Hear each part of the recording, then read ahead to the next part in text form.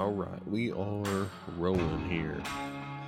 Hello again, everyone. Welcome to the 32nd installment of the Rise, Kill, Eat podcast. This episode is actually the third and the final part of our God, Freedom, and the Great Outdoors series that has taken place over the past few weeks.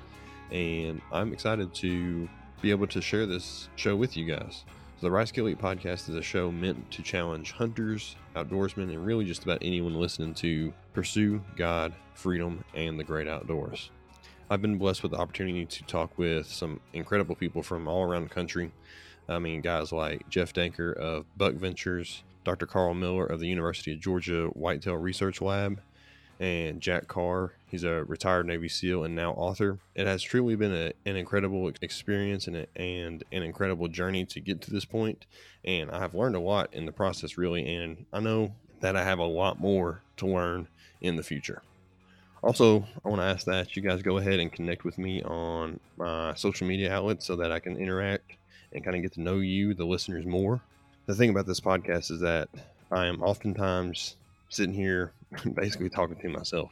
I'll plan out and I'll type out an outline and talk to a microphone literally right here in my bedroom. So it is really cool for me to actually be able to connect with you guys on social media to discuss anything from faith to hunting, faith and hunting, just about anything. So you can find me on Facebook, Instagram, and Twitter. On Facebook, the URL is facebook.com/RKE-afield.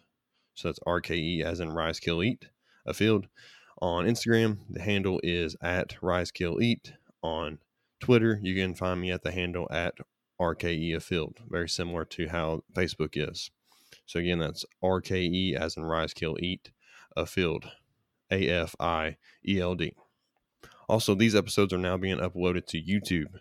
So if you prefer to listen on YouTube or you want to share the Rise, Kill, Eat podcast with somebody, and of course, please do share, and maybe that person prefers to listen on YouTube, then you can easily find it there under the search for the Rise, Kill, Eat podcast on YouTube. All right, and one last thing before I get to the show. This show, at least at the moment, is 100% sponsored, 100% supported by myself and my family. And if you want to help out and show your support for the Rise, Kill, Eat podcast, then go over to rkeafield.com. So that's RKE as in Rise, Kill, Eat, afield.com. There you can check out some of our merchandise.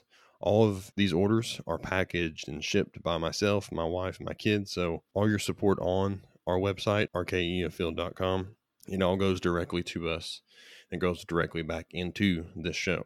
So head over to rkeafield.com and check out some of our merchandise. Anyway, what I want to discuss with you guys today is the third and the final part of our God, Freedom, Great Outdoors series. So over the past 3 weeks, I have dissected the slogan of the show and explained why I chose God, Freedom, and the Great Outdoors to be the slogan that represents and I guess kind of encapsulates the Rise, Kill, Eat podcast. If you are just joining us here on the Rise, Kill, Eat podcast for the first time, then first of all, let me say thank you for choosing to listen to the show today. And I hope that you enjoy the show. And then secondly, of course, let me ask that you go back and listen to the first 2 episodes of this series. This has been a really cool opportunity for not only, hopefully, you, but also for me, because it has given me the chance to think through, write down, and of course, actually say out loud what the mission and the purpose and really the meaning behind the Rise, Kill, Eat podcast is. And I know I have benefited from it, and I hope you guys have as well. But in part 1, I broke down why God is the first thing mentioned in the slogan of the show and gave a little bit of my backstory for why God is the most important aspect of my life and, of course, this show. Essentially, I divided the reasoning out into 3 parts. So God's guidance throughout my life, for me personally, even whenever I didn't recognize him, recognizing God as the creator of all of us, he's the creator of the world, the universe, and everything in it. And the final part was recognizing God as the provider of all things. He is our ultimate provider of spiritual needs, emotional needs, and physical needs. So those were the 3 parts that kind of made up the episode number 1 of this series. Now in episode 2, in part 2 of the series, I dissected what freedom means for me. So this episode was also broke down into 3 reasons for why freedom is important for me and how I would define what freedom is. These 3 parts were that we could experience freedom in our lives, spiritually in Jesus, patriotically, and in the outdoors. And all those factors were discussed in that episode as well. So go back and check out episode 2 of the God, Freedom, Great Outdoor series as well. So today, for those of you guys that have picked up on it, I am going to dive into the great outdoors and kind of what that means for me and what that means for this show. So now the outdoors is something that I believe everyone can appreciate, not just hunters, not just anglers, not just, out quote unquote outdoorsmen, but everyone can and should have some kind of appreciation for the outdoors, nature, and God's creation. So this podcast has attracted mostly hunters because of the content discussed on this show and the types of guests that I've had. But I do believe everyone has the opportunity to gain an appreciation for the outdoors. Now, I understand that this level of appreciation is going to vary from person to person based on a variety of factors, but I do feel that everyone should find some value in being outside and appreciating everything that is around us. Now, it is unfortunate to hear about people who just simply don't go outside anymore. You may hear this with parents talking about their kids, how their kids just don't go outside. And you may hear it with people of all ages because of technology or because of work or whatever the issue is, where we just don't go outside anymore. So it's unfortunate to hear that this is going on. And this is really a real issue. And this may be even more amplified right now in the midst of this public health issue that seems to be consuming everyone's way of life right now. But people are simply just not going outside anymore. Now, not to get too much on a tangent here, but the agencies and the organizations that are determining the guidelines and the regulations for the public right now are not saying that people can't be outside. That's not what they're saying. I think there's a major misunderstanding with what's going on right now. There's all kinds of stories, all kinds of people who are suggesting some things and blah, blah, blah. But the bottom line is that they are not suggesting that we don't go outside. They're simply asking us to practice this social distancing and not come into close contact with other people. In fact, going outside for a walk or a hike somewhere is an easy way to practice this.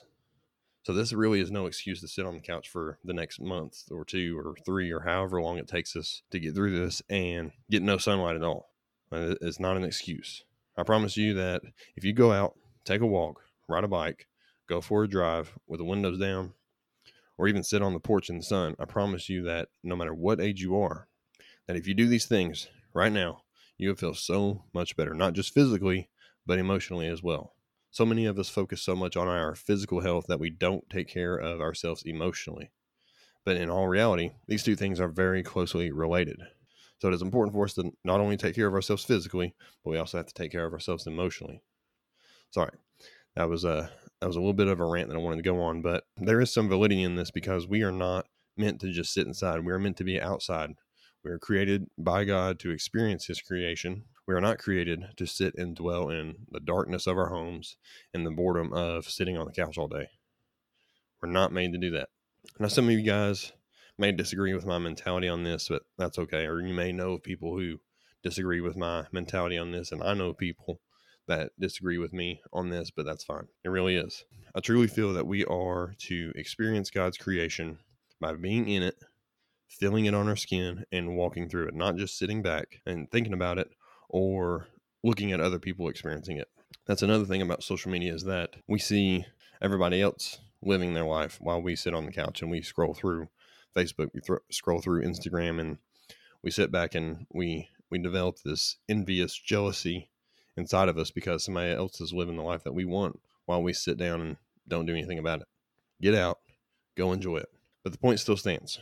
Okay, and the handling of this pandemic aside, we are meant to see God in His creation, and there is no other way, no better way to do this than to actually be out there. So take a look at what Psalm 19 says. So this verse is in the very first verse. So Psalm 19:1 says, "The heavens declare the glory of God, and the skies proclaim the work of His hands." So how can we see the skies if we are never outside? Okay, that might be a little bit over the top, but a little bit exaggerated, but we are made, you can see in this verse that we are made to experience God in His creation, and we can experience the Creator through the creation. So I'm going to read that again. This is Psalm 19, verse 1. The heavens declare the glory of God. The skies proclaim the work of His hands. So this verse is telling us exactly what has happened on earth and what is still happening to this day. At some point, the earth, everything on the earth, all the stars, all the planets, the vastness of the universe, and even down to the smallest atom, the smallest molecule, all of this had to have a beginning. Now, I don't want to get too much into a scientific debate yet, because I think I'm going to end up saving that for a future episode. But the point is, we see the direct results of something being made around us. So we talk about creation. Okay, there had to be a creator. Okay, if you believe that there is a creation, it has to be a creator. We can see the creator because we can see the creation. We can feel the wind and not know exactly where it came from. Okay, there's a big question on where it came from, but we know that it had to originate somewhere. Okay, it's a very simple analogy for what we see around us. Okay, we can see our sun, and as much as we may take it for granted on a day-to-day basis, we know that at some point the chemical balance had to be exactly perfect in order for it to ignite and burn hot enough to withstand life, but not too hot in order to burn it up. And to hold that heat for years and years and years and years without exploding or burning out. There's a delicate balance there. I'm getting a little bit ahead of myself on this, but all in all, God's creation is a mystery. Because of the countless advancements made in the scientific community, we have seen how complex and how complicated our Earth and definitely our universe is. And I am convinced that regardless of how much we continue to learn, how much time and money we invest in discovering new evidence about our existence and our origin, we would never have all of the answers. God's work is a mystery, and we only know as much about God as He has revealed to us in His Word. But the things that we do know, because of what He has revealed to us in His Word, show how incredibly amazing He is. Referring back to Psalm 19:1, and there's actually all kinds of verses, just to list a couple here. Romans 1:20, Isaiah 43:20, go check those out. We have, because of these verses, we have a unique and incredible opportunity to know God and to see God, the Creator, in His creation. Now, this is especially true for us hunters and anglers and outdoorsmen, because some of our favorite hobbies include being in nature and being in the midst of creation and the raw form of God's creation. We volunteer to hike out into the backcountry to endure danger and be uncomfortable in order for us to catch a glimpse of what God has provided for us out in the wild. Our hunting roots actually began in the Garden of Eden. So a ton of people know the story of Adam and Eve in the Garden of Eden, and those of us that hunt and try to apply what the Bible says to all aspects of our lives may have picked up on this point, but many may not have considered this. So our hunting roots have actually started in the Garden of Eden. Let me kind of explain why, but at the point in which Eve abandoned God's order, so Eve had the order not to eat from the tree of the knowledge of good and evil, both Adam and Eve. Okay, so Eve decides after she's tempted by the serpent. Okay, after she's tempted, she is. Now, there's a whole debate on whether the serpent was a physical being, whether it was a spiritual being, whether it was something inside of Eve, whatever it may be. The point is, Eve was tempted. She gave in to the temptations and she defied obeying God's orders. And Adam just simply kind of followed along with what Eve was saying without rebuking her, without trying to correct her. And at that point, the Bible says that is when sin entered into the picture. Okay, and with sin came death. The wages of sin are death. So prior to this happening, in the first couple chapters of Genesis and first couple chapters of the Bible, prior to this happening, the Bible tells us that God had already provided everything that Adam and Eve needed, and that death was not necessary because there was no sin. Okay, so sin came along and death followed it. So at this point, death wasn't necessary. Essentially, everything was perfect for a brief moment of time. Now, the Bible doesn't necessarily tell us how long this took place, if it was just a couple of days, if it was a couple of years, or what. It doesn't tell us how long the state of perfection went on, but it does tell us what happened next. So in Genesis 3, verses 17 through 19. So this is after the fact that Eve decided to eat the apple, and God, of course, found out about it. And it says that, so this is God talking. Cursed is the ground because of you. Through painful toil, you will eat food from it all the days of your life. It will produce thorns and thistles for you, and you will eat plants of the field. By the sweat of your brow, you will eat your food until you return to the ground. Okay, so there's death. death has entered. Okay, we will have come from the dirt, we will eventually return to it. All right, moving on here. Since from it you were taken, for dust you are, and to dust you will return. So at this point, God has cursed the ground that we have been given. Okay, we talk about Genesis 1, how God has given us dominion over this stuff. Okay, now the ground is cursed because we messed up. Okay, mankind messed up, and now everything, we are going to have to work hard. Okay, it says painful toil. Let me go through this again. Cursed is the ground because of you. Through painful toil, you will eat from it all the days of your life. Okay, we're going to have to work hard. It's going to hurt. Our back's going to ache.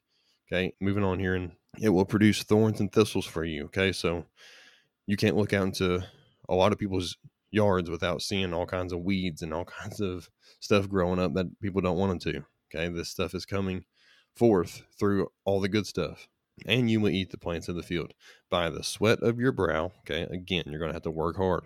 You will eat your food until you return to the ground, since from it you were taken, for dust you are, and for to dust you will return. So we're going to work hard in order to get our food, and that is especially true. So you see death enter the picture of our existence at this point. And the brutality of hunting. So hunting, of course, requires something dying. So the brutality of hunting in order to obtain meat and the hard work required in order to obtain fruit, vegetables, other foods became prevalent in our lives. This obviously wasn't just death for humans, but of course for all of creation. Plants die, people die, animals die. This was kind of the dawn of death. Okay, and consequently, it was also the dawn of hunting. We started hunting in order to gather our food. We had to kill other animals in order to gain their meat. So this was the dawn of hunting amongst humans. And amongst other things in creation, I mean, there's all kinds of predatory animals who also needed to start killing other animals in order to consume them. So life eats life. And these roots were established, and they are very prevalent today. And it is in these roots that a drive and a passion for the pursuit of the outdoors was born. And this drive and this passion continues to this day and is very real for a lot of us who still continue to hunt and still continue to get out into God's creation in order to hunt animals. At the end of each of my interviews with people here on the Rise Kill Eat podcast, I ask them, what does hunting mean to you? It's a simple question that I ask all my guests who like to hunt. So what does hunting mean to you? This question is something that I have also asked myself many, many times, especially during those long slumps of futile hunts that don't seem to produce anything other than frustration and disappointment. And for me, that happens quite a bit, if I'm being honest. But from my guests on the show, I've received all kinds of answers. Answers like tradition, competition, the challenge of the hunt, freedom of the pursuit, and opportunity to connect with God in His creation, and so many more. And it is truly all these things that make the pursuit of the great outdoors worthwhile. So that's what I want to challenge you with today. So you guys listening today, this is what I want to challenge you with. So I want to ask you, and for you to ask yourself, what does hunting mean to me? Why do I wake up at 4 a.m. on a weekend where the majority of people are going to sleep in order to go out and sit in the woods? What is it about the pursuit that keeps drawing me back in when it's 15 degrees outside and all I really want to do is sleep? I just worked for several days in a row. And now I'm going to wake up at 4 a.m. to go sit in 15-degree weather. And really, I'm dog tired and I just want to sleep. What is it that keeps drawing me back in? Because I promise you that your answer won't be because it's easy, because it's not. So any kind of pursuit is not going to be easy. It's going to cause backaches, both literally and figuratively. It will cause us to sweat from our brow, like what was mentioned in Genesis 3. Okay, it will be difficult at times. But for all of us, there is something that keeps drawing us back in. And this is likely going to be something different for everyone. And I want to challenge you to figure out what that is for you. And once you figure that out, contemplate that for a while and remember it during those long seasons when you feel like throwing in the towel. Remember it during those long, grueling hunts where you're cold and the weather's bad. Remember it during those hunts where you are worn down walking countless miles in pursuit of a gobbling tom on the other ridge. That's something that I've recently been experiencing this spring. Remember these things whenever things are tough. Whenever things are tough in life, whenever things are tough in your hunt. but also remember it when everything kind of comes together. Remember the reason for why you enjoy the pursuit when you get an opportunity to pull the trigger and watch that animal drop to the ground. Remember it as you approach the downed animal and see the fruits of your countless hours of hard work, diligence, patience, and perseverance. And also remember to give thanks to God for putting you on this earth and giving you the opportunity to hunt. You're healthy enough to hunt. You're wealthy enough to hunt. You're knowledgeable enough to hunt. And you live in a country where you have the opportunity to hunt. Be thankful in your pursuits and get out and enjoy the great outdoors. So thank you guys for listening today to the Rise Kill Eat podcast and the final installment of the God Freedom Great Outdoors series that has taken place over the past few weeks. If you like what you heard today, I just ask one thing from you. Go to your podcast platform, however it is that you're listening to this show, and leave a rating and a review. I think last time I checked, the majority of you guys are listening on Apple Podcasts, which is perfect because they have a very easy rating and review system. So head over there, leave us a positive rating and review, because every rating and review goes a long way in helping the show advance in the rankings and the charts in quote unquote podcast land.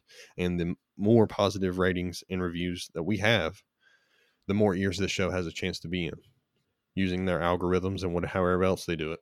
These podcast platforms are going to want to promote the podcasts that are doing the best as far as ratings go and as far as reviews go. So I would definitely appreciate it if you guys would leave some kind of positive rating and review behind after listening to the show.